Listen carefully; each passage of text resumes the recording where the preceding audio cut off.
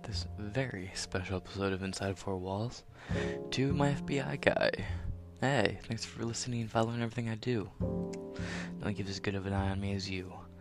And Mr. NSA. We will be talking about Tucker Carlson's claims and an interesting little thread brought to my attention by a certain Timothy Poole. Let's get right into it.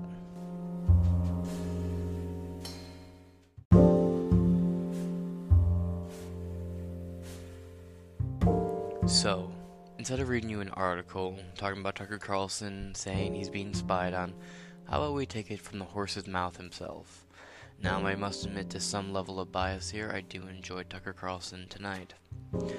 I don't always agree with him on many topics, but as far as modern-day journalism and political commentary go, I think he's at least A rank. Not quite S, but he's definitely an A+ rank. Now, I typed in this story, and 1,000,001 other articles came up. And they're all like, oh, Tucker Carlson lies about being spied on. Tucker Carlson lies to cover up potential devastating, scandalous material. Assumption, posturing, projection. Same in, same out. A bunch of people not related to the story or having any intel on the story, commenting on a story that they know nothing fucking about other than what Tucker Carlson said on fucking Monday. Well, I will be playing you roughly a 4.5-minute clip from one episode of Tucker Carlson tonight. Specifically, the episode from last Monday. Now, again, this is about 4.5 minutes long. You'll be blessed with not hearing my voice for about 4.5 minutes. That being said, let's play the audio. So Joe Biden told us recently that the single gravest terror threat we face is not Islamic terrorism, ISIS or Al-Qaeda, as the government has told us for 20 years now, since 2001. It's not the brutal mobs of race extremists who burned and looted our cities last summer, BLM and Antifa, as if you'd been paying attention, you would assume it would be. Of course, they're the ones who burned the cities. No, it's none of that. The main threat we face as a nation, Biden told us, is white supremacy, white American terrorists. And our law enforcement and intelligence agencies have concluded that. The president said it's an established fact. And then he stopped. Strangely, that's all that Biden told us. He never said who those white supremacists were. He didn't explain what they believe or what they plan to do to America. He announced no arrests of any of them. He didn't name a single person or organization. So who is the white Osama bin Laden? Joe Biden didn't say. Neither did his Attorney General, Merrick Garland, when he reiterated Biden's claims several days later. So the rest of us were left to wonder, who exactly are these domestic terrorists? We still don't know the answer, and neither do many longtime FBI agents, as we learned this weekend when we spoke to a couple of them. Biden's claim is absurd, they told us. It's not even close to true. In recent years, there have been so few crimes committed by avowed white supremacists that the FBI strongly considered dismantling the office within the Domestic Terror Division that investigates white supremacist groups. As the agents we spoke to put it, the number of cases the program manager had didn't justify his position. There was nothing for him to do. For decades, by contrast, the greatest domestic terror threat has come from radical environmental groups. They commit the most crimes. Look it up. White supremacists, meanwhile, are at the bottom of that list, and federal statistics prove it. Americans are, in fact, much more likely to die from a lightning strike than at the hands of a white supremacist. White supremacy may be ugly, many opinions are, but it is not a meaningful threat to the nation, and claiming otherwise is a lie. So why does the Biden administration persist in telling that lie? Well, it's a racial attack, obviously. It's waged for partisan political purposes. You tell black voters that Republicans are the KKK, and maybe they will keep voting for you. That's the idea. It's certainly easier than fixing Chicago or raising test scores, which they should be doing. But there's also a deeper significance. The Biden administration is signaling a very real change to actual federal policy. The war on terror, now ongoing for 20 years, has pivoted in its aims. The war on terror is now being waged against American citizens, opponents of the regime. We saw this on display on January 6th. We told you a couple of weeks ago, based on language in publicly available indictments, that the FBI clearly had foreknowledge of the riot at the Capitol that day. And the agents we spoke to this weekend confirmed that is true. Quote, the FBI had sources in that crowd, confidential sources, snitches. That's 100% certain. But it's not just political protesters the government is spying on. Yesterday, we heard from a whistleblower within the U.S. government who reached out to warn us that the NSA, the National Security Agency, is monitoring our electronic communications and is planning to leak them in an attempt to take this show off the air. Now, that's a shocking claim, and ordinarily we'd be skeptical of it. It's illegal for the NSA to spy on American citizens. It's a crime. It's not a third world country. Things like that should not happen in America. But unfortunately, they do happen, and in this case, they did happen. The whistleblower, who is in a position to know, repeated back to us information about a story that we are working on that could have only come directly from my texts and emails. There's no other possible source for that information, period. The NSA captured that information without our knowledge and did it for political reasons. The Biden administration is spying on us. We have confirmed that. This morning we filed a FOIA request, a Freedom of Information Act request, asking for all information that the NSA and other agencies have gathered about this show. We did it mostly as a formality. We've also contacted the press office at both NSA and the FBI. We don't expect to hear much back. That's the way that usually goes. Only Congress can force transparency on the intelligence agencies, and they should do that immediately. Spying on opposition journalists is incompatible with democracy. If they are doing it to us, and again, they are definitely doing it to us, they are almost certainly doing it to others. This is scary, and we need to stop it right away.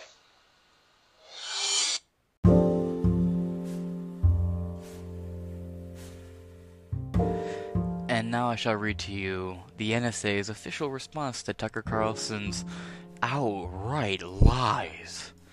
I mean, how dare he blasphemize such a upstanding, honest, patriotic government agency such as the NSA.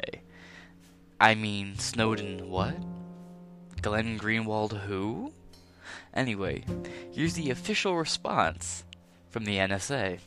On June 28th of 2021, Tucker Carlson alleged that the National Security Agency has been, quote, monitoring our electronics, communications, and is planning to leak them in an attempt to take this show off the air, end quote. This allegation is untrue. Tucker Carlson has never been an intelligence target of the agency, and the NSA has never had any plans to try to take this program off the air. The NSA has a foreign intelligence mission. We target foreign powers to generate insights on foreign activities that could harm the United States. With limited exceptions, e.g. an emergency, the NSA may not target a U.S. citizen without a court order that explicitly authorizes targeting. Now, as you see here, Tucker clearly is the liar, and the NSA is an upstanding organization. God, they're so full of shit, aren't they? Really, NSA, you want to stick to that story that that you don't spy on your American citizens? Never. You would never. Now, Tucker Carlson said there was a whistleblower who reached out to him. Now, like a good journalist, he didn't burn his source. I have a theory. Well, Tim has a theory that I like. So, let's check this one out. From Bloomberg. Yes, Mike Bloomberg. The guy who spent billions and billions and billions and billions into a political campaign that just fucking burned up. Now, from Bloomberg News, top Pentagon cyber official probed over disclosure concerns. Uh-oh. From June 29th of 2021, Katie Arrington has had her security clearance suspended. Arrington has led cybersecurity initiatives for contractors. Those are the two bullet points at the top of Bloomberg articles. They do the Daily Wire, not the Daily Wire, they do the Daily Mail thing where they have like the bullet point list at the top of the article. Now to the article. Ooh. I mean, for an older lady, she's decently good looking. As you You can tell where my mindset is. Into the article.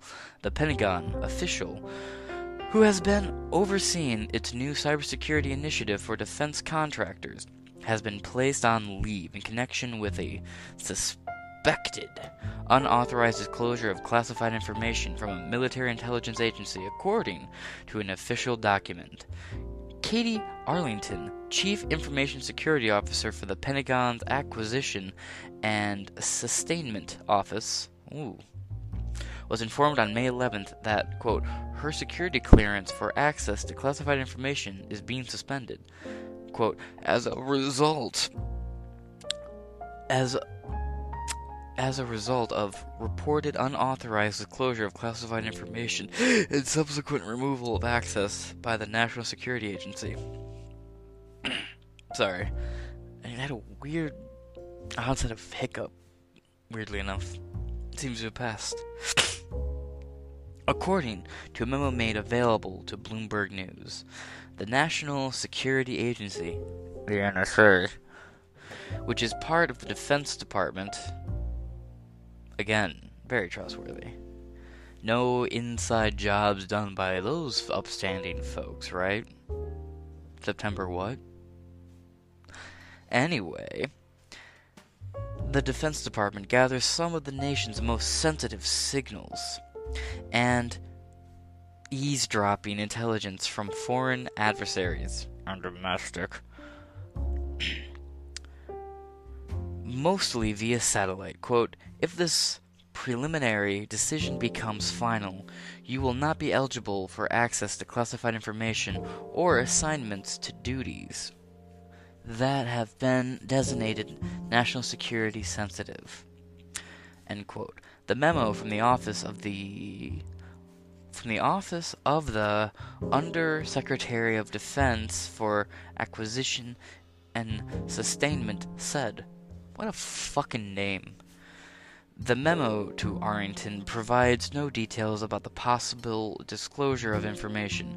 The Pentagon acquisition spokesperson Jessica Maxwell, I assume she's just as shitty as her coffee's namesake.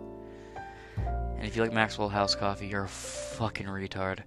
Anyway, Maxwell said the department can't comment on any questions about Arlington's status.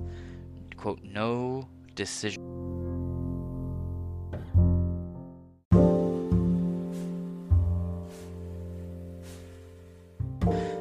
No decisions, quote, absolutely no decisions have been reached regarding any aspect, Arlington's attorney said.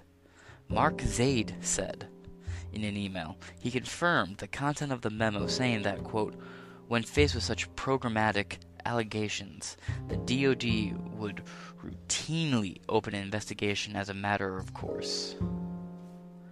This is how the system works. Accepting an investigation, however, doesn't prejudge the merits. End quote. Arlington is on administrative leave during the, quote, preliminary investigation, the, quote, specific details of which have not been made known to us, Zaid said. Quote, she has neither been fired nor had her security clearance revoked, he said. Quote, we look forward to an opportunity to completely clear her name and return to work. Arlington is the former two-term Republican state representative from South Carolina who ran an unsuccessful campaign for Congress in 2018 that emphasized her private sector security experience. She was brought into the Pentagon in 2019 under the category of, quote, highly qualified expert, end quote, and later competed for and attained the nonpartisan senator exclusive service status, Zaid said. Her official Pentagon biography says she has more than 15 years of cyber experience, quote, through positions at Bose Allen Hamilton, Centura Corporation, and Dispersive Networks. These positions have given her a unique experience of supporting and work with the government at large, small and non-traditional contracting firms.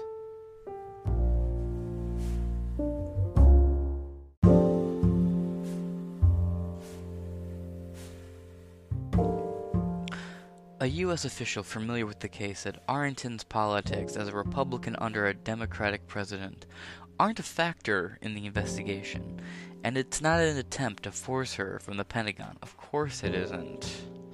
Major air quotations on that one. The official who discussed the case on condition of anonymity. That's like the Worcestershire sauce of words right there. Anonymity. Because of its sensitivity, also said the disclosure investigation isn't connected to Arrington's management of the Pentagon's ambitious cybersecurity maturity model certification system. That is a cybersecurity maturity model certification system, or CMMC, which is being slowly implemented as Deputy Defense Secretary Kathleen Hicks reviews the program inherited from the Trump administration. So the beginning of this next chapter is cybersecurity certification. I'm going to bet that we're going to hear a lot more going forward about her ties to Trump. You might hear the word Trumpism, Trumpist, Trump supporter, any number of things going forward, because I'm starting to notice they're talking more and more about her politics now that they've gotten through the whole, she's accused of leaking information, so now we're going to harp on to her political experience. You'll see this a lot in Bloomberg articles specifically, where they'll be like, they'll start off pretty strong, like, here's what they're accused of, here's their experience in this field, and they're just gonna bash the shit out of them because Trump bad and I, Mike Bloomberg, got my ass handed to me pretty unequivocally running for president in 2020. So continue onward. Cybersecurity certification. In 2019, Arrington took over implementing the program and attempting to build industry support for its complex certification process. She quickly emerged as a skillful ambassador, speaking at dozens of events to sell the program to the defense industry, according to Bloomberg government analyst Chris Corneli, who has studied the program. Under the certification program, every company in the defense supply chain, as many as 300,000 American companies producing everything from F-35 fighter jets to computer microprocessors to office supplies and plumbing equipment, must undergo a cybersecurity audit performed by a third party about every 3 years, overseen by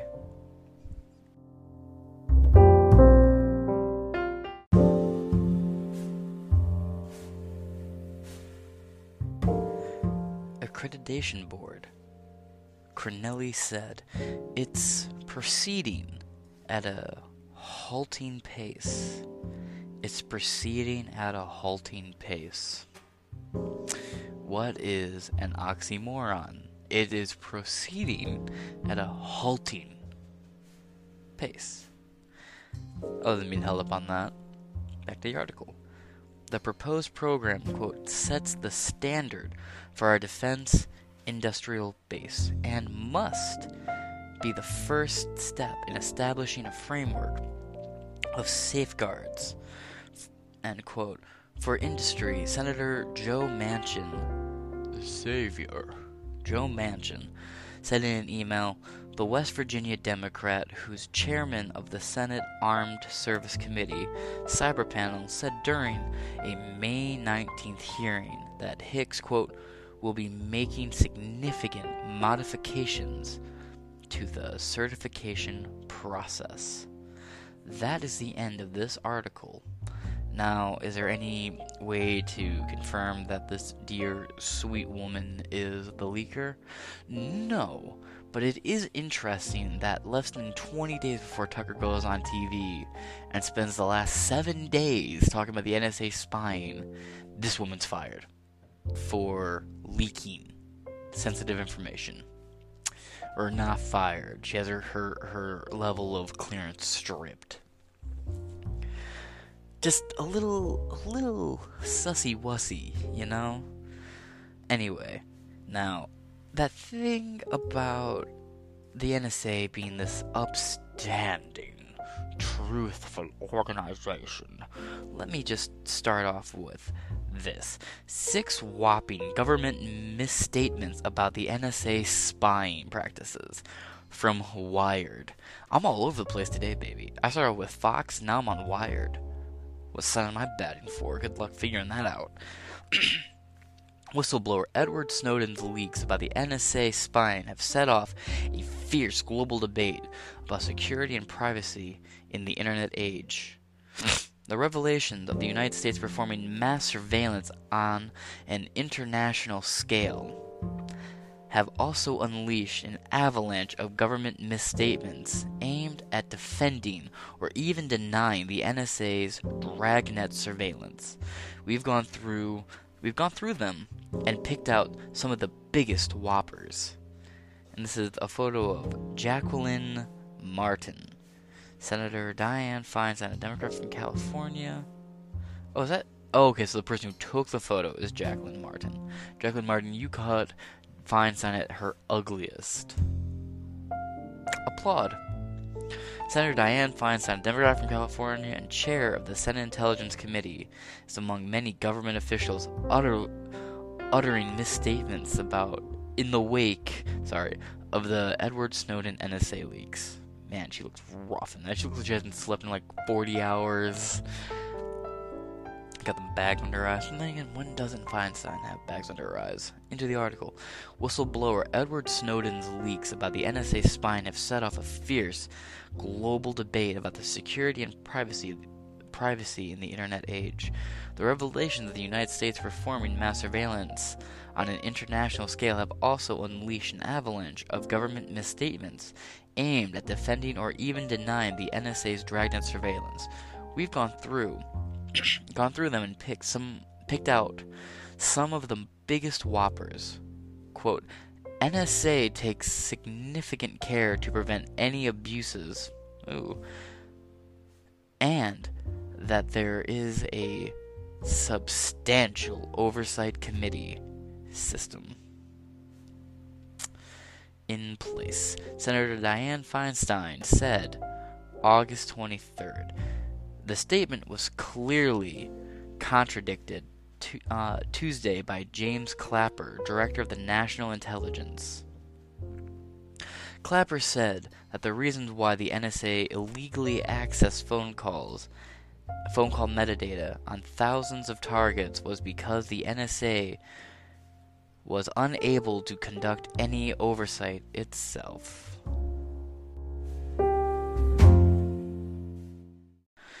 Quote, the compliance incidents discussed in these documents stemmed in large part from the complexity of the technology employed in connection with the bulk telephonic metadata collection program, interaction of that technology with other NSA systems, and a lack of shared understanding among various NSA components, and how certain aspects of the complex architecture supporting the program functioned. Clapper said in a blog post. NSA Chief Keith Alexander was either speaking untruth or was delusional when he gave a June 25th speech to his spy network. Quote, the ongoing national dialogue is not about your performance, the NSA, or the CSS workforce. Pardon me. Has executed its national security responsibility with equal and full respect for civilian liberties and privacies. A 2009 order by a secret court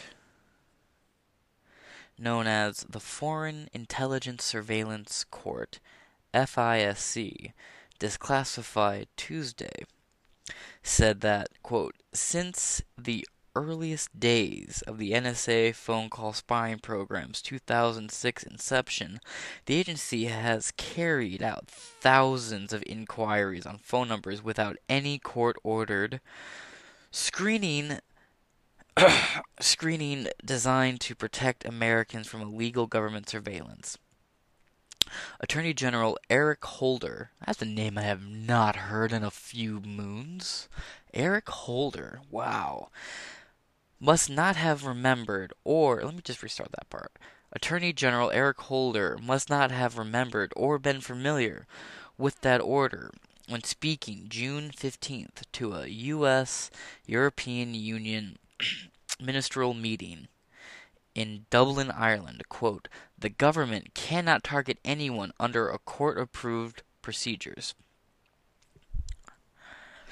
For this program, unless there is an appropriate and documented foreign intelligence purpose for the acquisition, such as for the prevention of terrorism, hostile cyber activities, or nuclear proliferations, he said.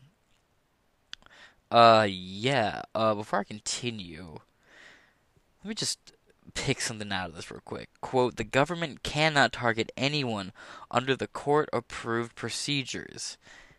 It doesn't fucking matter when you ignore those. And we all know the NSA lied about not spying on its own citizens. Here in the year 2020, we cannot act like 2013 Edward Snowden didn't happen. We know the NSA is lying at this point. Such as the prevention of terrorism. Yeah, that's the Patriot Act, isn't it? In that one quote, you're referring to the Patriot Act. Something a lot of Republicans support until they realize, oh wait, Bush is a fucking swamp creature. Back to the article. President Barack Obama, too, has said everything was hunky-dory and that the spy powers were not abused. Quote, now, part of the reason they're not abused is because there's these checks are... Okay. Okay, quote, now part of these reasons they're not abused is because there's these checks are in place. And those abuses would be against the law and would be against the order of the FISC, the president said August 9th. A key function of the FISC is to ensure the NSA's activities target communications of those, quote, reasonably believed to be located outside the United States, end quote. The surveillance must also be designed to prevent, quote, to prevent the international acquisition of any communication as to which the sender and all intended recipients are known at the time of the acquisition to be located in the United States. All while, in 2011, the FIC opinioned the government declassified August 2001. The court said the NSA misrepresented the reach of its, quote, upstream internet surveillance, where it has tapped into the internet to vacuum up electronic communications as they travel through the internet's backbone.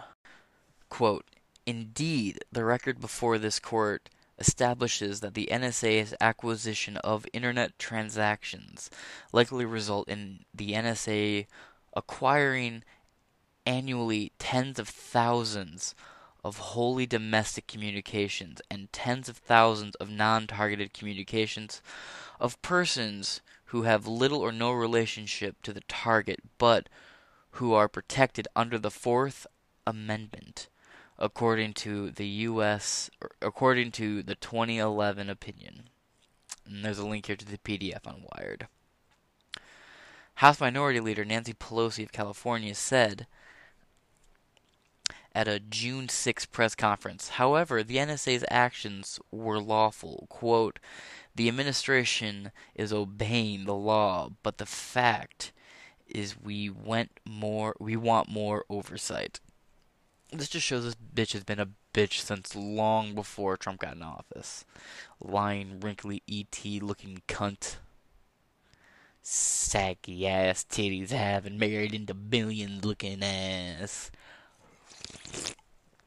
Tell me she doesn't. Tell me real quick that Nancy Pelosi does not look like that scene, like E.T. in that one scene when Gertie dresses E.T. up and she's like the wig and shit on. That looks just like Nancy Pelosi. The same way Mr. Ed looks like AOC. Anyway, back to the article. Perhaps the biggest lie to date came 3 months before Snowden's leaks. Consider this exchange between Senator Ron Wyden, a Democrat from Oregon, and Clapper during a March 12th Senate Intelligence Committee hearing. Wyden, quote, and now we're gonna do some role playing here, kids. Wyden, quote, begins. So what I wanted to see is if you could give me a yes or no answer to the question, does the NSA collect any type of data at all on millions or hundreds of millions of Americans? Clapper, quote, no, sir. Wyden, it does not? Clapper, not wittingly, sir. There are cases where they could inadvertently, perhaps, collect, but not wittingly. Reporter's note. Government officials have uttered plenty... Wait, let me restart that. The reporter's notes. Government officials have utterly plenty of other untruths in the wake of Snowden's relations. In the comments section, cite us your favorite ones. Oh, fuck off. Wait, that's where it ends? I hate how some of these places just don't have like a clear cut ending to them. They just sort of stop. Sort of annoys me. Anyway, that part doesn't matter anymore. Now, again, we are back on Slate. This is another little fun NSA thing that happened. Something a lot of people forgot about. But truth be told, I also forgot about it. But Sticks Hexenhammer brought it up. Also, subscribe to Sticks Hexenhammer 666. Dude's fucking great. Also, he's totally Razor Fist. If you're sitting back wondering, is Sticks Hexenhammer Razor Fist? The answer is fucking duh. Fucking no, he's not Razor Fist, and he lives in Europe somewhere. You fucks. Anyway, how the NSA spies abused their powers to snoop on girlfriends, lovers, and first dates by Ryan Gallagher from Slate.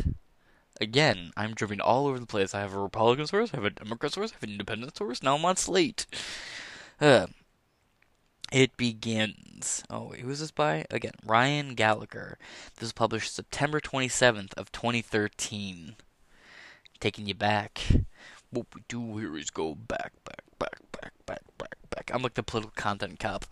The article begins. The role of the National Security Agency is supposed to be to root out terrorists, but it turns out that the agency spies have repeatedly abused their surveillance powers to secretly eavesdrop on the conversations of their love interests.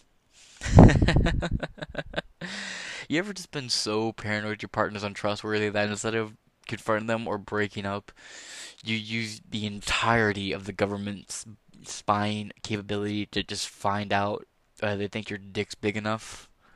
To be in these positions of power must be a blessing sometimes. Back to the article. Late Thursday, details about the illegal snooping were released for the first time in a letter sent by the NSA's Inspector General to Senator Charles Grassley, a Republican from Iowa. Again, that's another name I haven't heard in forever. Wow. Grassley had asked for details about the international NSA's abuse of its authority following the government's official acknowledgement in August that there had been, quote, a couple of willful violations in the past decade. It was previously reported that some of these cases involved snooping on partners or spouses known internally as lovant. It's spelled Loveit, lovant, for love intelligence. Oh, even the acronyms. The letter sent to Grassley reveals that there have been at least 12 recorded cases of spies abusing their power since 2003, with several of these cases involving lovant. In 2011, one of the NSA's employees working at an overseas base spied on the phone calls of her foreign boyfriend and other foreigners she had met. She had met socially because she wanted to find out if they were, quote, shady characters. Man, you give one woman the ability to spy on somebody and she spies on everyone she's ever met. What a fucking woman. With several of these cases involving Levin. In 2011, one NSA employee working... Oh, wait. Oops, I backtracked. Make sure they weren't shady characters. In 2004, an NSA spy monitored the calls from a foreign number she found in her husband's cell phone because she suspected he had been unfaithful. In 2013... Yeah, if you have an ex who works in the government now, careful. You might get McAfee'd. You might get McAfee'd. Look, and let's just start using McAfee'd instead of Epstein. McAfee'd's so much better. Anyway, I'm just gonna reread this part over. In 2004, an NSA spy monitored the calls of a foreign number she found in her husband's cell phone because she suspected he had been unfaithful. There was no reason to spy on this person other than there was a miscellaneous number she didn't know. And she had the power to spy on that fucking number. Terrifying. In 2003, an NSA employee was internationally investigated after a woman with whom he had a sexual relationship with reported him to the government because she suspected he was monitoring her calls. An investigation revealed that over a period of 5 years, the employee had unlawfully monitored 9 phone numbers associated with female foreign nationals. In each of these 3 cases, there was no prosecution or disciplinary action taken because the NSA staff involved in the abuse resigned. Oh, okay. I'm a firefighter who's tired of sitting around not doing anything, so I go set a house on fire. And I do this repeatedly over the course of 15 years, right? I burn down multiple houses just so I can go out there and put out the fire. They link it back to me, but since I resigned from the force a few months prior, I'm no longer in trouble for being an arsonist. Right. Just because I'm no longer part of the NSA, you can't arrest me for illegally spying on people. Pfft. It's gotta be nice to be part of the government, right? Wow, not even a slap on the wrist. You don't even get your name mentioned in an article. And we find out that you fucking get laid. We find out not only do you get laid, but you spy on this bitch and like 9 other foreign women that you've probably had sexual interactions with, and you get away with it. Even though we know you did it. God, this gotta be nice. It's like if a cop broke into a house and robbed a drug dealer and got away with it because he resigned like the next day with all of his cocaine in his pockets. This is back to the article, by the way. At least 6 other familiar lovant cases were recorded by the NSA. One spy entered 6 email addresses used by an American ex-girlfriend into a surveillance system on the first day he gained access to it. So you mean this motherfucker gets a promotion where he gets access to these systems and his number one thought is, what's my ex up to? Jesus, man, you have a dick or vagina between your legs. With all that kind of power, you want to know what the thing you put your dick in is up to. Pathetic. I'm thinking right now, do I have any ex-partners I would be interested in? No. I'm 10 times happier not thinking about those past hoes. Anyway, used by an American ex-girlfriend into a surveillance system on the first day he gained access to it. He later claimed he had done so because he, quote, wanted to practice how to use the snooping technology. Another NSA spy monitored the phone calls of his foreign girlfriend for a month, claiming that he wanted to discover whether she was involved in any local government officials or any other activity that might get him in trouble. Right. How did that work out? Here you are in trouble, but you're probably not going to get in trouble, so. Oh, I hate my phone fucking falling asleep on me like that. Okay. Local government officials and activity that might control. The worst punishment that was handed out in any of these cases was a reduction in pay for 2 months, a reduction in grade, and access to classified information being revoked. One Lovent case was referred to the Justice Department 2011, but he declined to prosecute. The Inspector General's letter says that two investigations are currently ongoing into alleged misuse of NSA spy systems. What a creative name, NSA spy system. They're not spying on you. They just have a system called the spy system. Anyway, back to the article. And one allegation is being reviewed for possible investigation. Notably, several of the violations were only identified after spies with guilty consciences came clean or failed a lie detector test. It seems highly likely that many similar incidents slip under the radar, particularly given the sheer scale of the NSA's surveillance operations.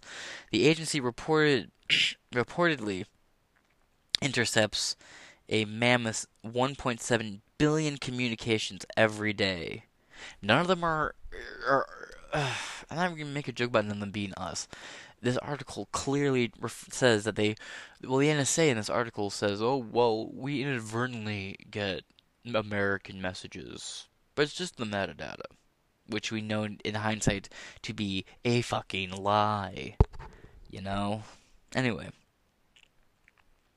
1.7 billion communications every day, and it is surely difficult, if not impossible, to keep tabs on every single one of these. Either way, the release of information about the known Lovent cases is in and of itself significant. It confirms beyond a doubt that the NSA NSA Chief General Keith Alexander, whether due to incompetence or complicity, made a false statement when he claimed in August that no one, quote, no one has willfully or knowingly disobeyed the law or tried to invade your civil liberties or privacies, end quote. Alexander has now changed his tune in light of recent disclosures, telling the Senate Intelligence Committee on Thursday, quote, there have been only 12 sustained cases of willful violations over 10 years, essentially one per year. Because, one isn't one too many. And these are only the cases that have been brought to light. And note, this article is from September 27th, 2013, and I'm not fucking done yet. It goes on and on and on. Now, Edward Snowden. This article is from The Guardian. Now let me just play you this audio real quick.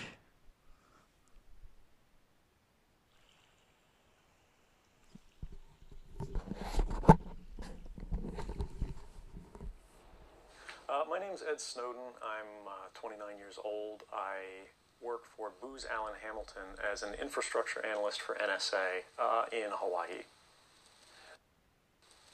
What are some of the positions that you held previously within the intelligence community? I've been a systems engineer, systems administrator, senior advisor for the Central Intelligence Agency, solutions consultant, and a telecommunications information systems officer.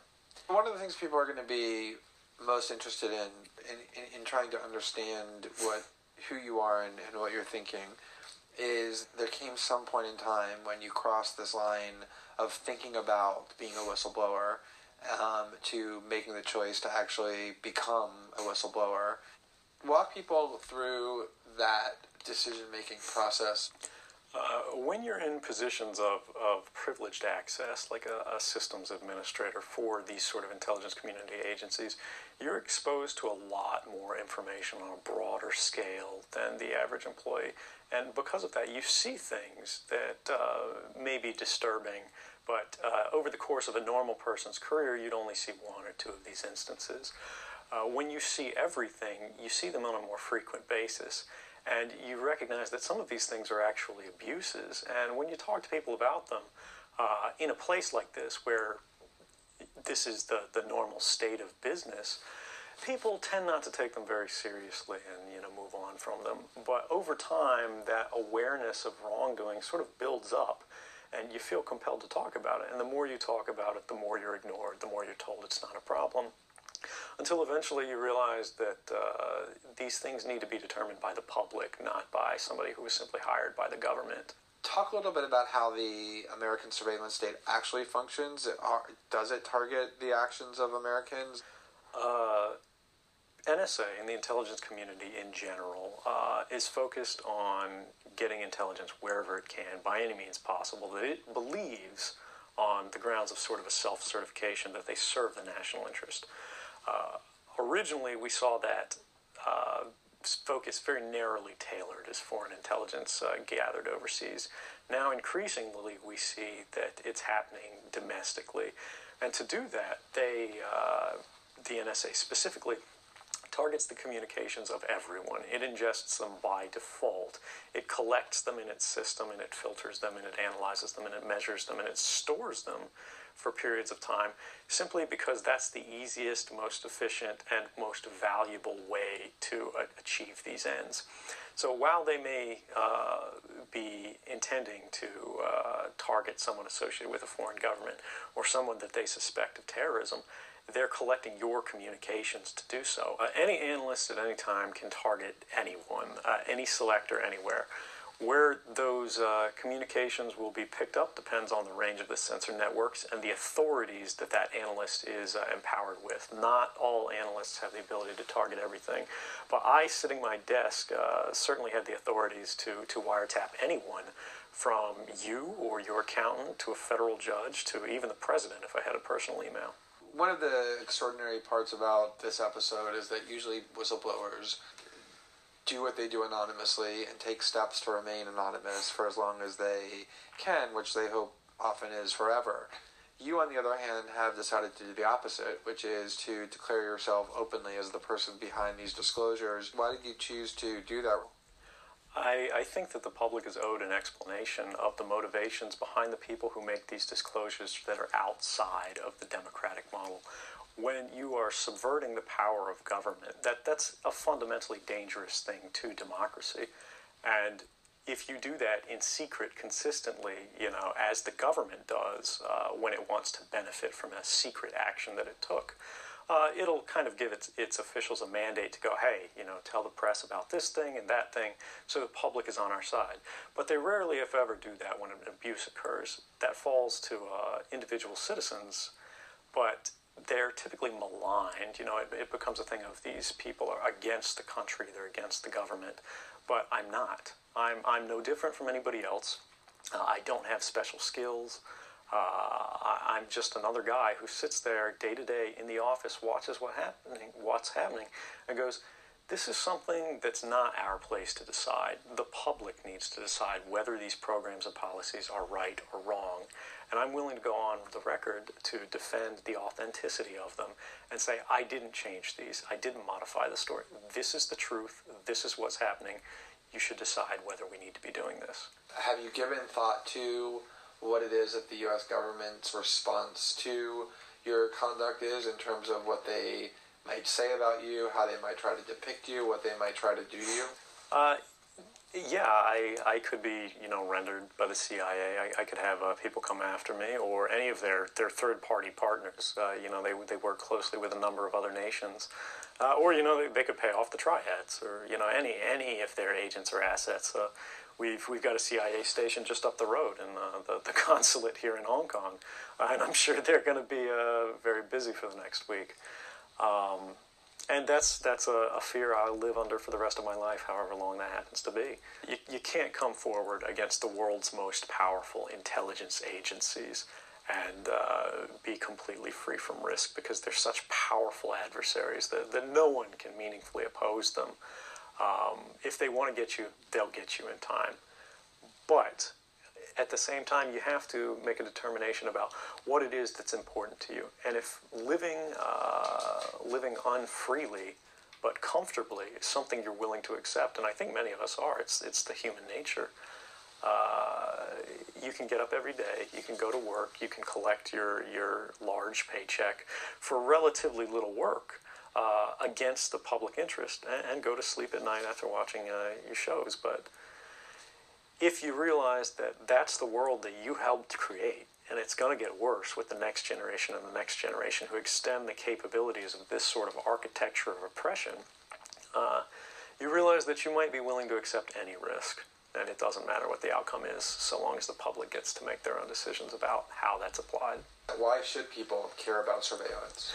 Because even if you're not doing anything wrong, you're being watched and recorded. And the storage capability of these systems increases every year consistently by orders of magnitude, to where it's getting to the point you don't have to have done anything wrong. You simply have to eventually fall under suspicion from somebody, even by a wrong call.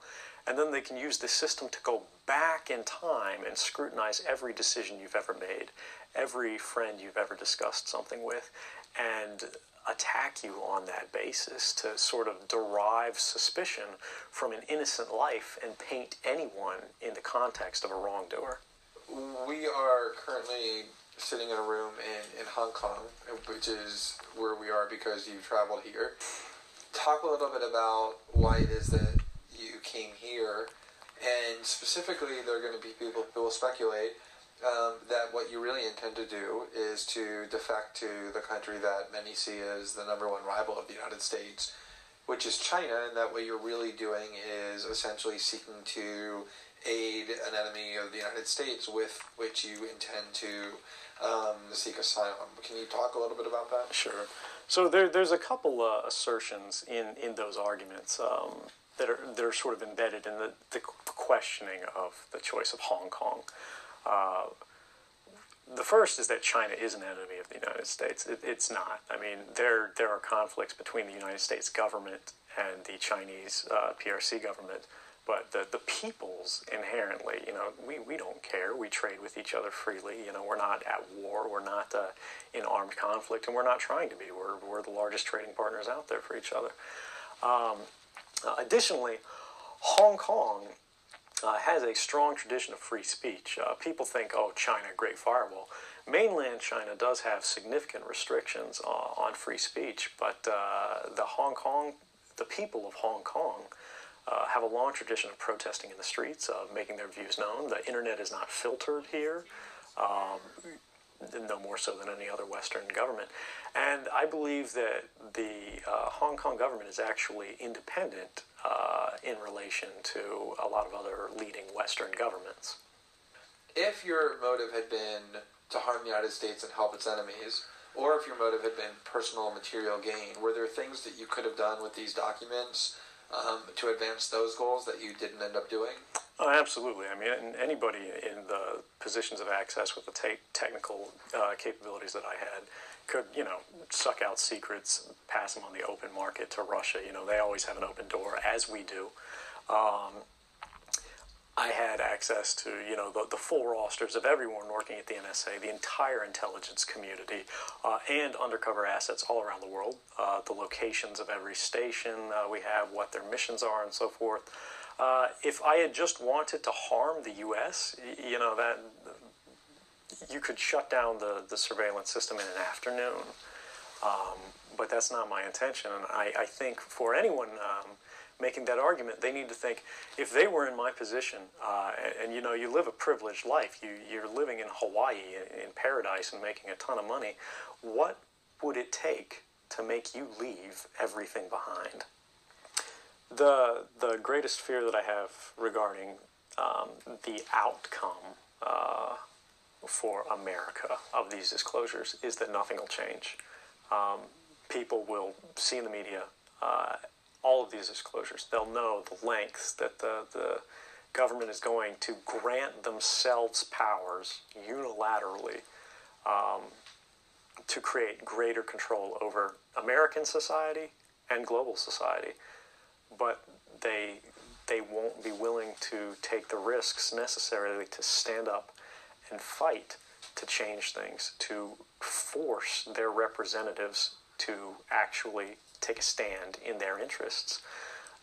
And the months ahead, the years ahead, it's only going to get worse until eventually there will be a time where policies will change, because the only thing that restricts the activities of the surveillance state are policy. Even our agreements with other sovereign governments, we consider that to be a stipulation of policy rather than a stipulation of law. And because of that, a new leader will be elected. They'll flip the switch, say that because of the crisis, because of the dangers that we face in the world, some new and unpredicted threat, we need more authority, we need more power, and there will be nothing the people can do at that point to oppose it, and it'll be turnkey tyranny.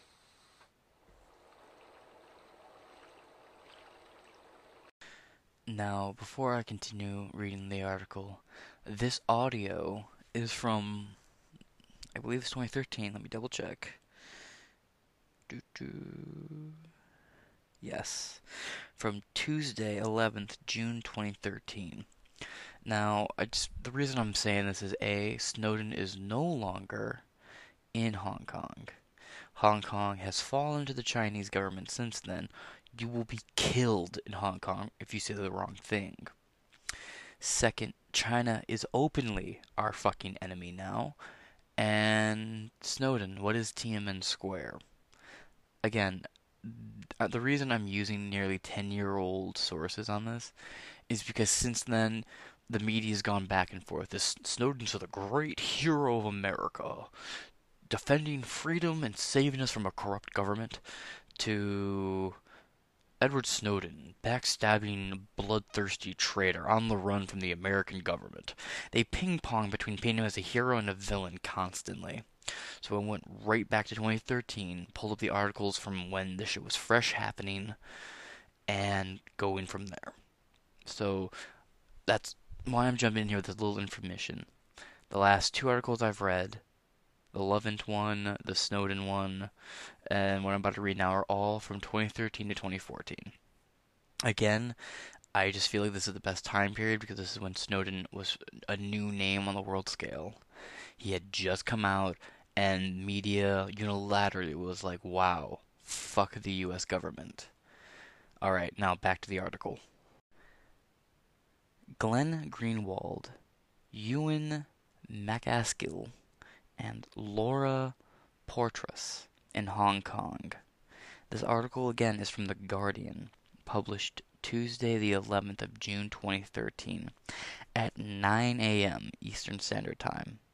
This article is officially 8 years old at this point.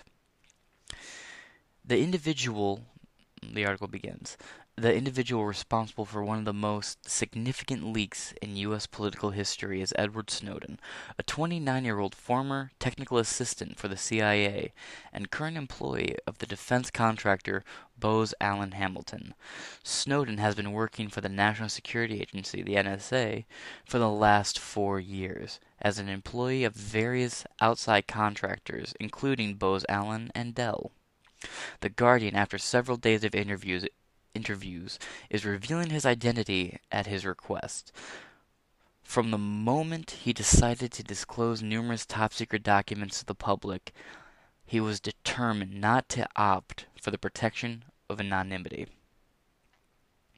Quote, I have no intentions of hiding who I am because I know I have done nothing wrong, he said. Snowden will go down in history as one of America's most consequential whistleblowers, alongside Daniel Ellsberg and Bradley Manning. He is responsible for handing over material from one of the world's most secretive organizations, the NSA. In a note accompanying the first set of documents he provided, he wrote, quote, I understand that I will be made to suffer for my actions, but I will be satisfied if the federation of secret law, unequal pardon, and irresponsible executive powers that rule the world I love are revealed for even an instant, end quote. Despite his determination to be publicly unveiled, he reportedly insisted that he wants to avoid the media spotlight. Quote, I don't want public attention because I don't want the story to be about me. I want it to be about the U.S. government and what they're doing. End quote. He does not fear the consequences of going public, he said. Only that doing so will distract attention from the issues raised by his disclosure. Quote, I know the media likes to personalize political debates, and I know the government will demonize me. End quote. Despite these fears, he remained hopeful his outing will not divert the attention from the substance of his disclosures. Quote, I really want the focus to be on these documents and the debate which I hope this will trigger among citizens around the globe about what kind of world we want to live in. He added, quote, my sole motive is to inform the public as to that which is done in their name and that which is done against them, he said. He has had, quote, a very comfortable life that included a salary of roughly $200,000, a girlfriend with whom he shared a home in Hawaii with, a stable career, and a family he loves. Quote, I am willing to sacrifice all of that because I can't in good conscience allow the U.S. government to destroy the privacy, internet freedoms, and basic liberty for people around the world with this massive surveillance machine they've secretly been building. End quote. I am not afraid because this is the choice I've made. 3 weeks ago, Snowden made final preparations that resulted in last week's series of blockbuster news stories. At the NSA office in Hawaii, where he was working, he copied the last set of documents he intended to disclose. He then advised his NSA supervisor that he needed to be away from work for, quote, a couple of weeks in order to receive treatment for his epilepsy, a condition he learned he suffers from after a series of seizures last year. As he packed his bags, he told his girlfriend that he had to be away for a few weeks, though he said he was very vague about the reasons. Quote, this is not an uncommon occurrence for someone who has spent the last decade working in the intelligence world. On May 20th of 2013, he boarded a flight to Hong Kong, where he has remained ever since. He chose the city because, quote, they have a spirited commitment to free speech and the right of political dissidents, and because he believes that it was one of the few places in the world that both could and would resist the dictates of the U.S. government. In the 3 weeks since he's arrived, he has been ensconced in a hotel room. Quote, I've left the room maybe a total of 3 times during my entire stay. He said, this is a flush hotel room. What with eating meals in his room too, he has run up big bills. He's deeply worried about being spied on. He lines the door of his hotel room with pillows to prevent eavesdropping. He puts a large red hood over his head and over his laptop when entering his passwords to prevent any hidden cameras from detecting them. Though that may sound like paranoia to some, Snowden has good reasons for such fears. He worked in the U.S. intelligence world for almost a decade. He knows that the biggest and most secretive surveillance organizations in America, the NSA, along with the most powerful government on the planet, is currently looking for him. Since the disclosures began to emerge, he has watched television and monitored the internet, hearing all the threats and vows of prosecution emanating from Washington. And he knows only too well the sophisticated technology available to them and how easy it will be for them to find him. The NSA police and other law enforcement officers have twice visited his home in Hawaii and have already contacted his girlfriend, though he believes that may have been prompted by his absence from work, and not because of any suspicions of connections to the leaks. Quote, "All my options are bad," he said. The U.S. government could begin extradition proceedings against him, a potentially problematic, lengthy, or unpredictable course for Washington. Or the Chinese government might whisk him away for questioning, viewing him as a useful source of information. Just want to say, remember how he said that China wasn't our enemy? But that's one of his fears? It's just something I noticed. Just something that stands out to me a little bit. Anyway, back to the article. Viewing him as a useful source of information. Or he might end up being grabbed and bundled into a plane bound for U.S. territory. Quote, "Yes, I could be rendered by the CIA. I could have people come after me or any third-party partners. They work closely with a number of other nations, or they could just pay off the triads, any of their agents or assets," he said. Quote, "We got a CIA station just up the road. The consulate here in Hong Kong, and I am sure they are going to be busy for the next week. And that is a concern I will live with for the rest of my life, however long that happens to be." End quote. Having watched the Obama administration prosecute whistleblowers at a historically unprecedented rate, he fully expects the U.S. government to attempt to use all of its weight to punish him. Quote, "I am not afraid," he said calmly, "because I have made this choice." Now, to deviate from the article here, the reason you saw such unprecedented whistleblowers coming forward from numerous government agencies and government affiliates is because the Obama administration is probably one of the most fucking corrupt things we've seen since the LBJ and Clinton era. And for those of you who thought LBJ was a clean, squeaky president, he was a fucking Southern Democrat, you dumbass. Him and Jumbo got into all sorts of dirty business. He predicts, back to the article, he predicts the government will launch an investigation and, quote, "say I have broken the Espionage Act and helped our enemies, but that can be used against anyone who points out how massive and invasive the system has become," end quote. The only time he became emotional during the many hours of interviews was when he pondered the impact his choice would have on his family, many of whom worked for the U.S. government. Quote, "The only thing I fear is the harmful effects on my family, who I won't be able to help anymore. That's what keeps me up at night," he said, his eyes welling up with tears. You can't wait around for someone else to act.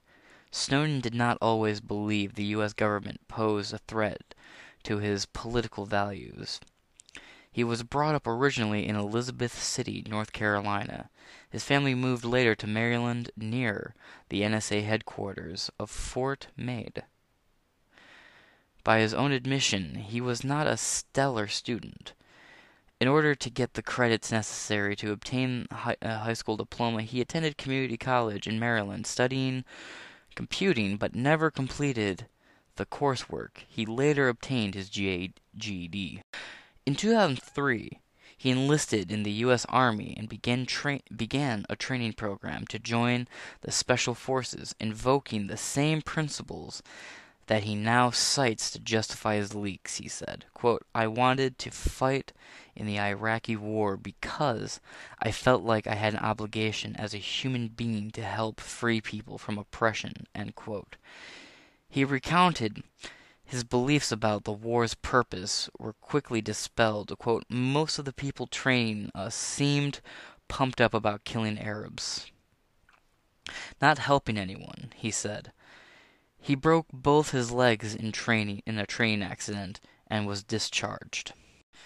After that, he got his first job in the NSA facility, working as a security guard for one of the agency's covert facilities at the University of Maryland.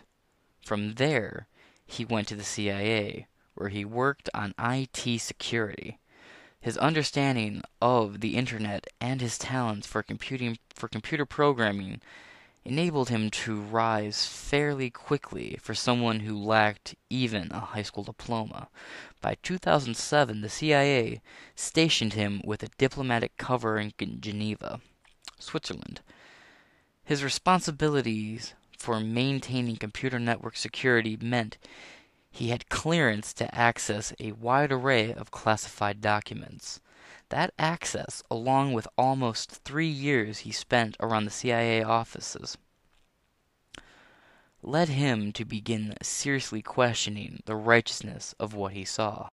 He described as formative an incident in which he claimed the CIA operatives were attempting to recruit a Swiss banker to obtain secret banking information. Snowden said they achieved this by purposely getting the banker drunk and encouraging him to drive home in his car. When the banker was arrested for drunk driving, the undercover agent seeking to befriend him offered to help. And a bond was formed that led to a successful recruitment. Quote, much of what I saw in Geneva really disillusioned me about how my government functions and what its impact is on the world, he said. Quote, I realized that I was part of something that was going to do far more harm than good.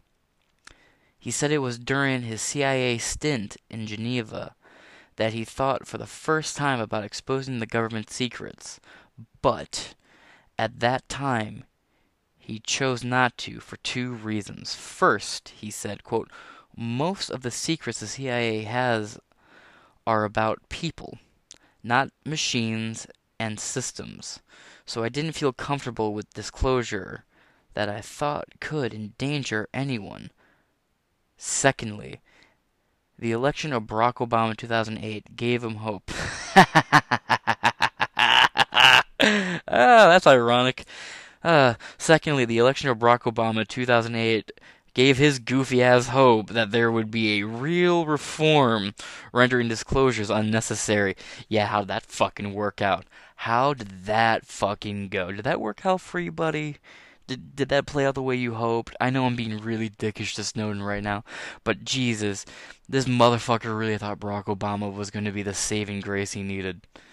What a goofy fucking thought. Then again, fucking what? I worked for the McCain campaign, and then I worked for the Romney campaign. I got played with the Romney one.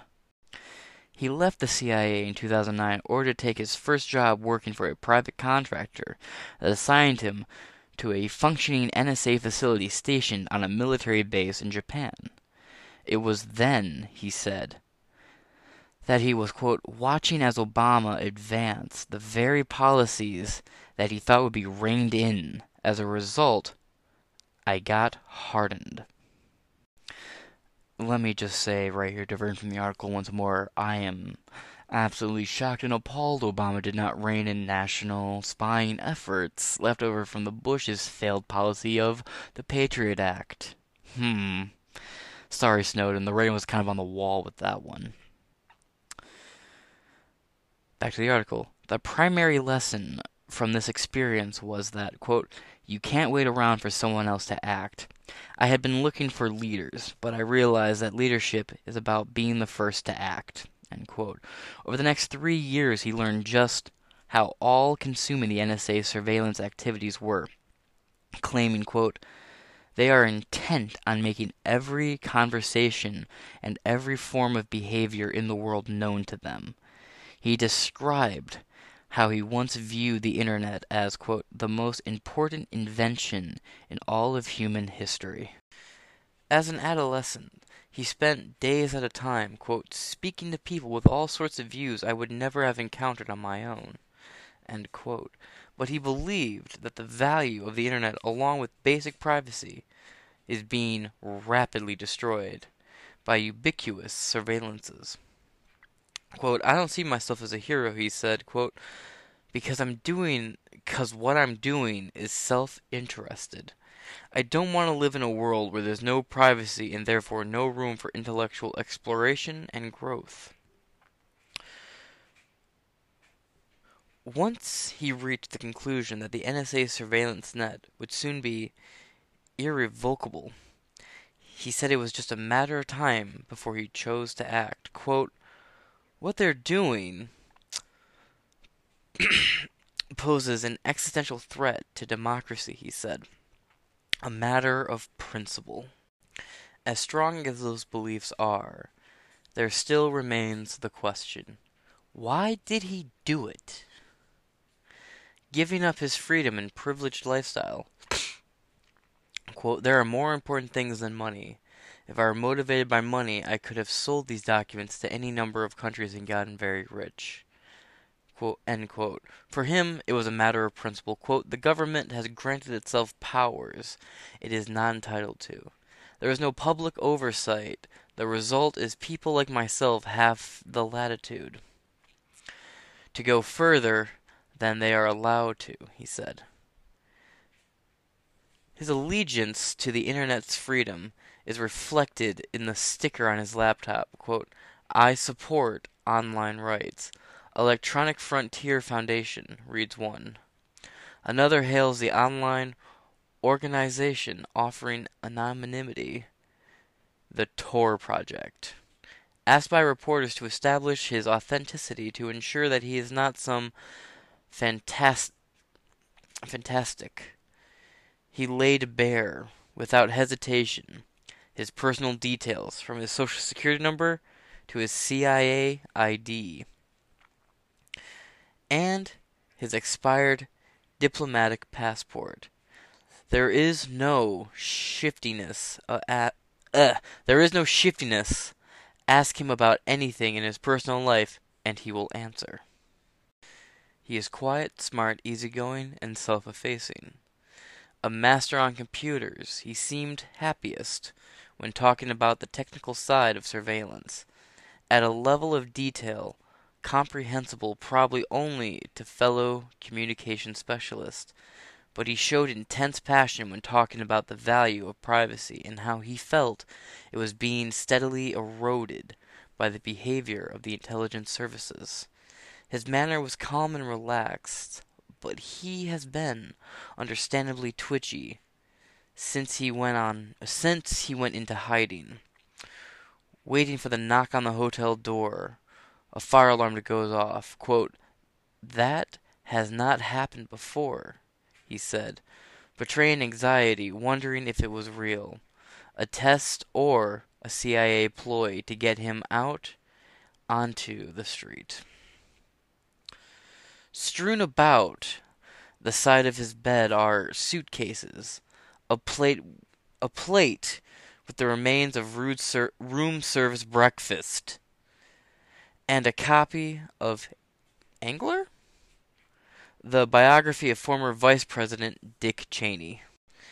Ever since last week's stories began to appear in The Guardian, Snowden has vigilantly watched TV and read the internet to see the effects of his choices.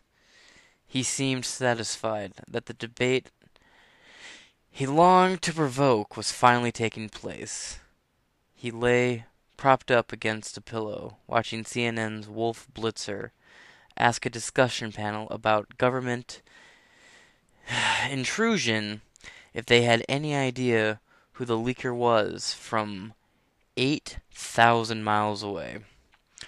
The leaker looked on impassively, not even indulging in a wily smile. Snowden said that he admires both Ellsberg and Manning, but argues that there is one important distinction between himself and the Army private, whose trial coincidentally began the week Snowden's leaks began to make the news. Quote, I carefully evaluate every single document I disclose to ensure that each document was legitimately in the public's interest. He said, quote, there are all sorts of documents that would have made a big impact that I didn't turn over because harming people isn't my goal. Transparency is. He purposely chose, he said, to give the documents to journalists whose judgment he trusted about what should be public and what should remain concealed. As for his future, he is vague. He hoped the publicity the leaks have generated, will offer him some protection, making it, quote, harder for them to get dirty. He views his best hope as the possibility of asylum with Iceland, with its reputation of champion of internet freedom. At the top of his list, he knows that may prove a wish unfulfilled. But after the intense political controversy he has already created with just the first week's haul of stories, quote, I feel satisfied that it was all worth it. I have no regrets. Now that was a very long article to read, and I screwed up multiple times and had to reread paragraphs. Man. But are you starting to get the fucking picture right now? I have one more article to read, but you get it, right? The NSA is full of shit. If all this reading hasn't convinced you of that yet, I don't know what to tell you. I hope you enjoy being spied on. That being said, let's take another word from our sponsor. Roll that footage. And now, this long episode, much like an Ouroboros cycle, ends where it once began. Back on Fox News with Tucker Carlson and Glenn Greenwald. I have an article I will be reading here, but first, like before, let's play a 8-minute clip from Tucker Carlson tonight. A couple of days ago, we told you that the National Security Agency had read our emails and was effectively threatening us with them, leaking them. It's not a statement you would make lightly. No one wants to go on TV and say, the government's spying on me. You sound like a lunatic, except when it's true, and in this case it is true. And of course it's not just this show. They're spying on a lot of people, and they should stop because it's illegal. Yesterday we had a long conversation with officials at the National Security Agency. We got a statement out of them, and they effectively conceded, yes, they read our emails. They have some justification for it, but it's not justified. It never is, except in cases when national security is threatened, and nothing that we did would ever threaten national security, period. Liberals used to understand that. They were very worried about this program. Back in 2006, Joe Biden himself said he was worried about the NSA spying on American citizens. I don't have to listen to your phone calls and know what you're doing. If I know every single phone call you made, I'm able to determine every single person you talk to. I can get a pattern about your life that is very, very intrusive. And the real question here is, what do they do with this information that they collect that does not have anything to do with Al-Qaeda? And we're going to trust the president and the vice president of the United States that they're doing the right thing. Don't count me in on that. So now Joe Biden is in charge of the national security apparatus, and his administration has turned it on Americans who he has redefined as combatants, domestic terrorists, white supremacists. Where does this go from here? We think we know, and we're deeply concerned about it.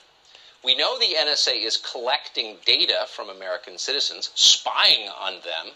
They have a heart attack if you call it spying. That's exactly what it is. Let's stop using BS language. It's spying. In a House Judiciary Committee meeting today, a senior Microsoft executive said that most Americans would be stunned if they knew how often the federal government used secret orders to collect information on them. While the recent news about secret investigations is shocking, Most shocking is just how routine secrecy orders have become when law enforcement targets an American's email, text messages, or other sensitive data stored in the cloud. Throughout the Obama, Trump, and Biden administrations, up to a third of all legal demands we receive from federal law enforcement include secrecy orders, up to 3,500 in just 1 year. And these are just the demands on Microsoft. Add the demands likely served on Facebook, Apple, Google, Twitter, and others, and you get a frightening sense of the mountain of secrecy orders used by federal law enforcement in recent years. So what we need is an investigation into what exactly is going on. We have the largest bureaucracy in the history of mankind. There's never been a human organization larger than the American federal government. And so we need to know what the important parts of it, the parts with a lot of power, are doing in our name. We need an investigation. And today, at that hearing, at least one Republican member of Congress, Matt Gaetz of Florida, called for that. The most watched cable news host has been stating for the last several nights that the NSA has been monitoring his communications. And amazingly, the NSA has issued a statement that is so couched, it is functionally an admission. And it's not like the NSA's never lied to us. I mean, we were told that there was no bulk collection of Americans' data. Turns out there was bulk collection of Americans' data. We cannot count on these people to police themselves. Join me in calling for an Inspector General investigation into any monitoring that the NSA or any other element of the intelligence community has engaged in relative to Tucker Carlson. Because these denials, these couch denials, raise more questions than they provide answers. They gather the information and they threaten you with it. Information is power. The more they have, the more power they have over you. And if they don't like your politics, it's a problem. So we do need an investigation. And tonight the House Minority Leader, Kevin McCarthy of California, has called for that, an investigation by the House Intelligence Committee. We'll see what happens. Glenn Greenwald, meanwhile, is one of the people who is responsible for what we know about what the NSA does. He broke the original story of the NSA's mass surveillance under the Obama administration. He writes now for Substack. We highly recommend it. He joins us tonight. Glenn, thanks so much for coming on. So your position on this has remained consistent for more than a decade. American citizens, unless they pose some obvious national security threat, imminent national security threat, shouldn't be targeted by their own government for spying. Why is that not the position of everyone in journalism? That's a really good question. You know, it's interesting when I did the reporting with Edward Snowden in 2013 and 2014, liberals loved that reporting so much that they gave us every award that they have to offer, the Pulitzer, the Polk, the film that was done about my work with Edward Snowden was given an Oscar. I went up on the Oscar stage. They couldn't lavish enough prizes and praise on us. And now here we are after the Trump years, and we know that the Democratic Party and journalism in general has aligned with the CIA, the NSA, and the FBI, and has aligned and merged with the security state. And so in response to the report that you did, you would think other journalists, just out of self-interest, even if they dislike your ideology and you, would say, we want to know whether the NSA is abusing their powers in order to spy on journalists they dislike. And instead they mocked it. They said that, oh, he has to be paranoid in order to think this.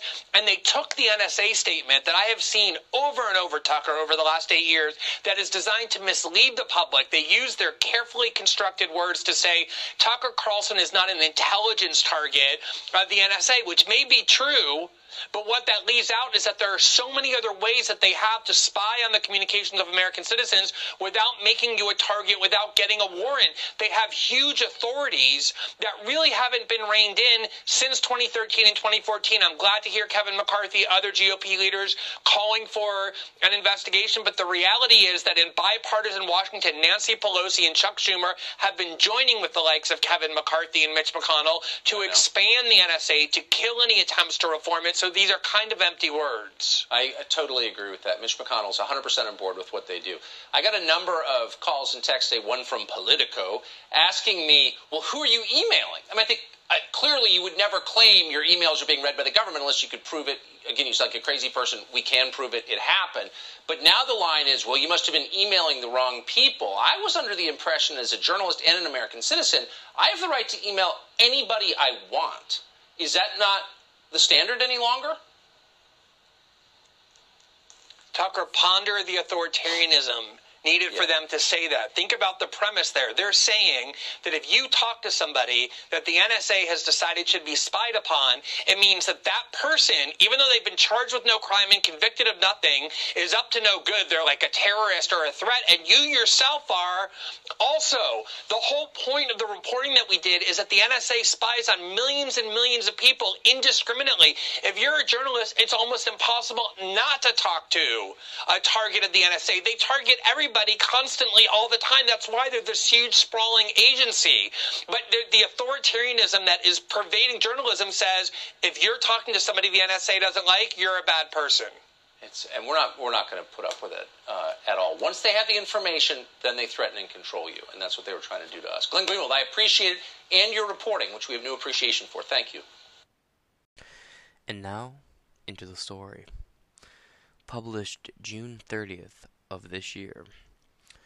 Tucker joins calls for probe into NSA spying on him, says Biden's redefining dissidents as extremists. Fox News host Tucker Carlson joined the calls from at least 2 Republican lawmakers for a full investigation into the National Security Agency, the NSA, allegedly spying on his texts and emails, after the agency rebuffed claims that he is the target, quotes, of surveillance investigation. Carlson reiterated Wednesday on Tucker Carlson Tonight that he does not make the claims lightly, and that the NSA statement on Tuesday does not directly deny any spying has or is taking place, only that he is not, quote, the target. Investigative journalist Glenn Greenwald, who, to divert the article, as we've just established, Glenn Greenwald is very, very familiar with the NSA. He was there when he broke the Snowden story. He was very loved, very accredited, and very, very up on a fucking pedestal by these same media outlets that now condemn him because he's speaking out against the NSA. It really speaks to the dynamic, doesn't it? Though it is kind of confusing, right? By the end of Obama's presidency, 2013, like right around when he just got reelected and his approval rating was just sinking through the floor, the story broke. And everyone was like, wow, Glenn Greenwald, what a brave journalist. And now, with the current media landscape being what it is, wow, what a lunatic, what a funny, what a silly. Keep that in mind, right? People who were formerly the heroes of these media outlets are now the villains. There's been a paradigm shift, hasn't there? Now, back into the article. I'll just restart this paragraph. Carlson reiterated Wednesday on Tucker Carlson Tonight that he does not make any of these claims lightly, and that the NSA statement on Tuesday does not directly deny any spying that has or is taking place, only that he is not the, quote, target. Investigative journalist Glenn Greenwald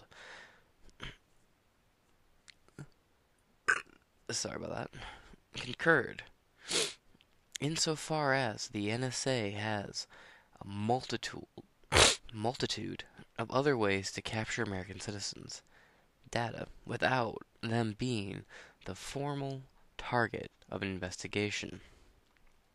The NSA headquarters at Fort Meade, Maryland, put out a statement Tuesday saying its mission is based on foreign intelligence, that it only surveils citizens in, quote, emergency situations requiring a court order. Quote, Tucker Carlson has never been an intelligence target of the agency, and the NSA has never had any plans to try and take his program off the air, the statement reads.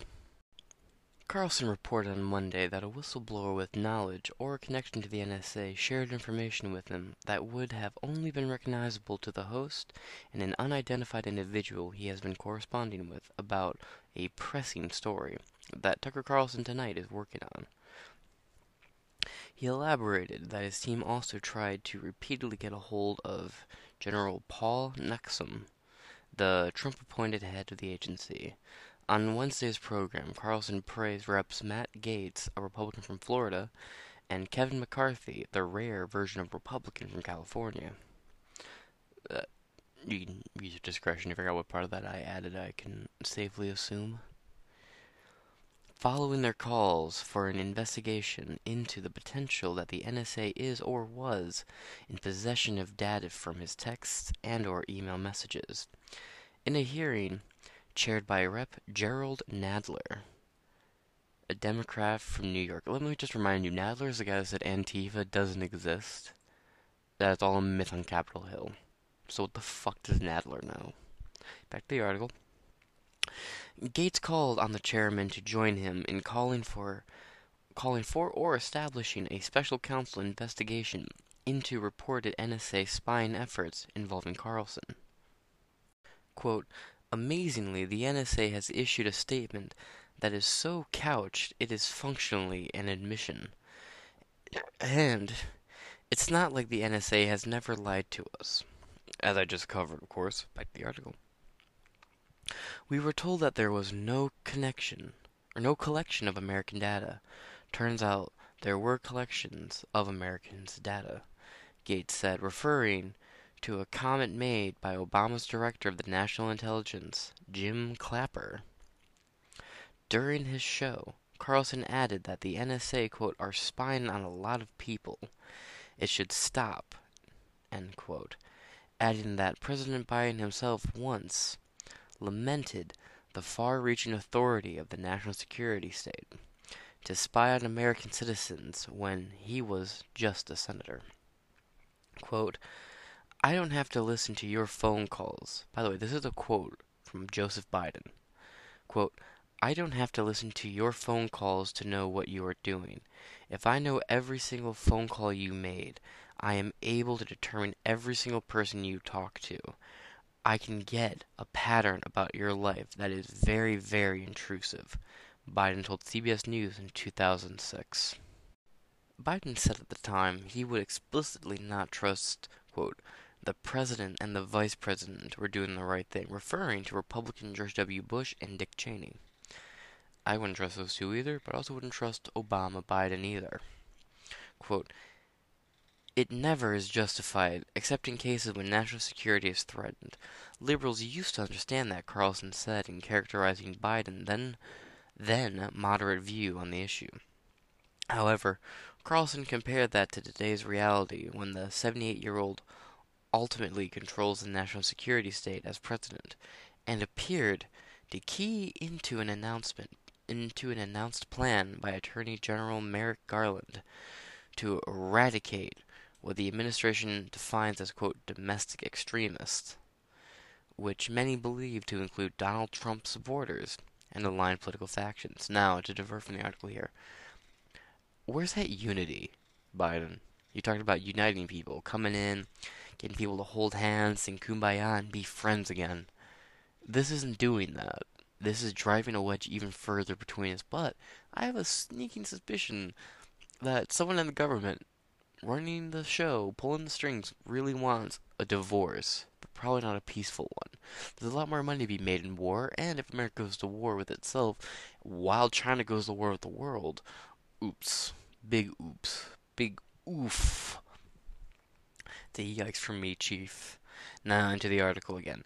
Quote, Joe Biden is in charge of the national security apparatus, and his administration has it turned on Americans, who he has redefined as combatants, domestic terrorists, and white supremacists. Where does this go from here, Carlson said. Quote, we think we know, and we are deeply concerned.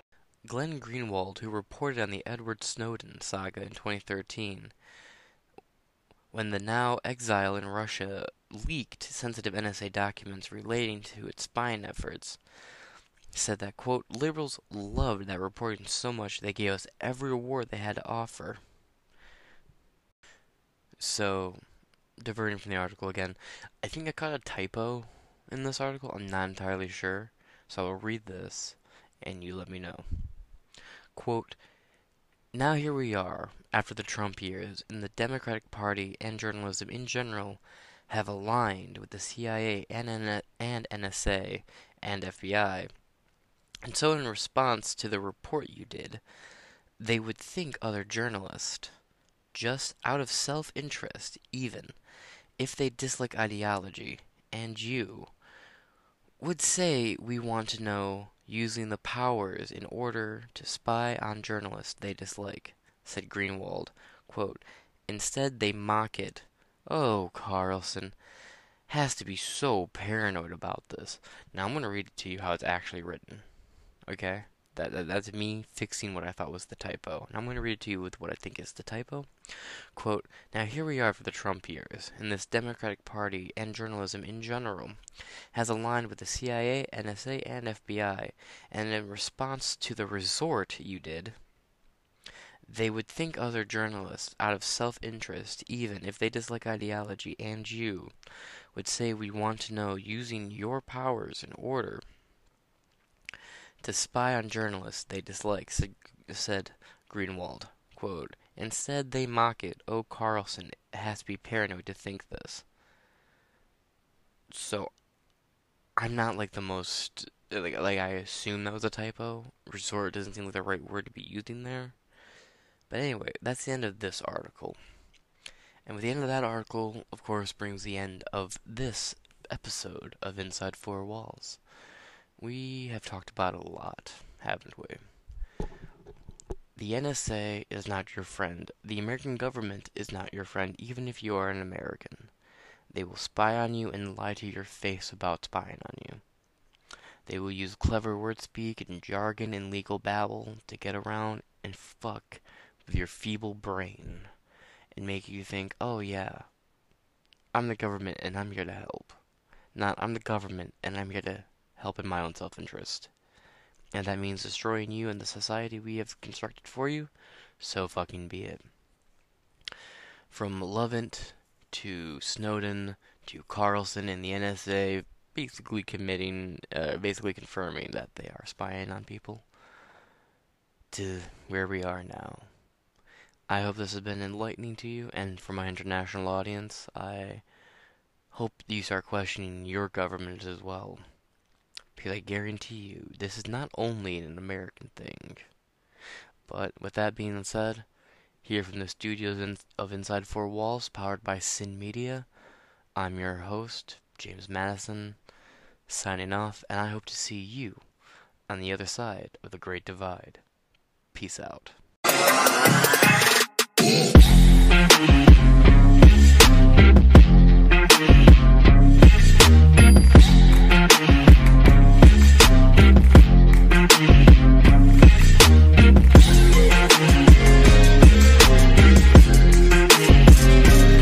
Everyone in the office is really excited about Power Slap joining Rumble. 1, 2, 3! Yeah! Iron Chin. Ooh, it hurts. Stings.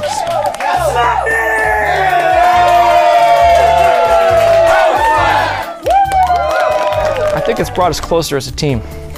Hey, Wolverine, great job today, brother. Oh, Jesus! It was just a high five, dude!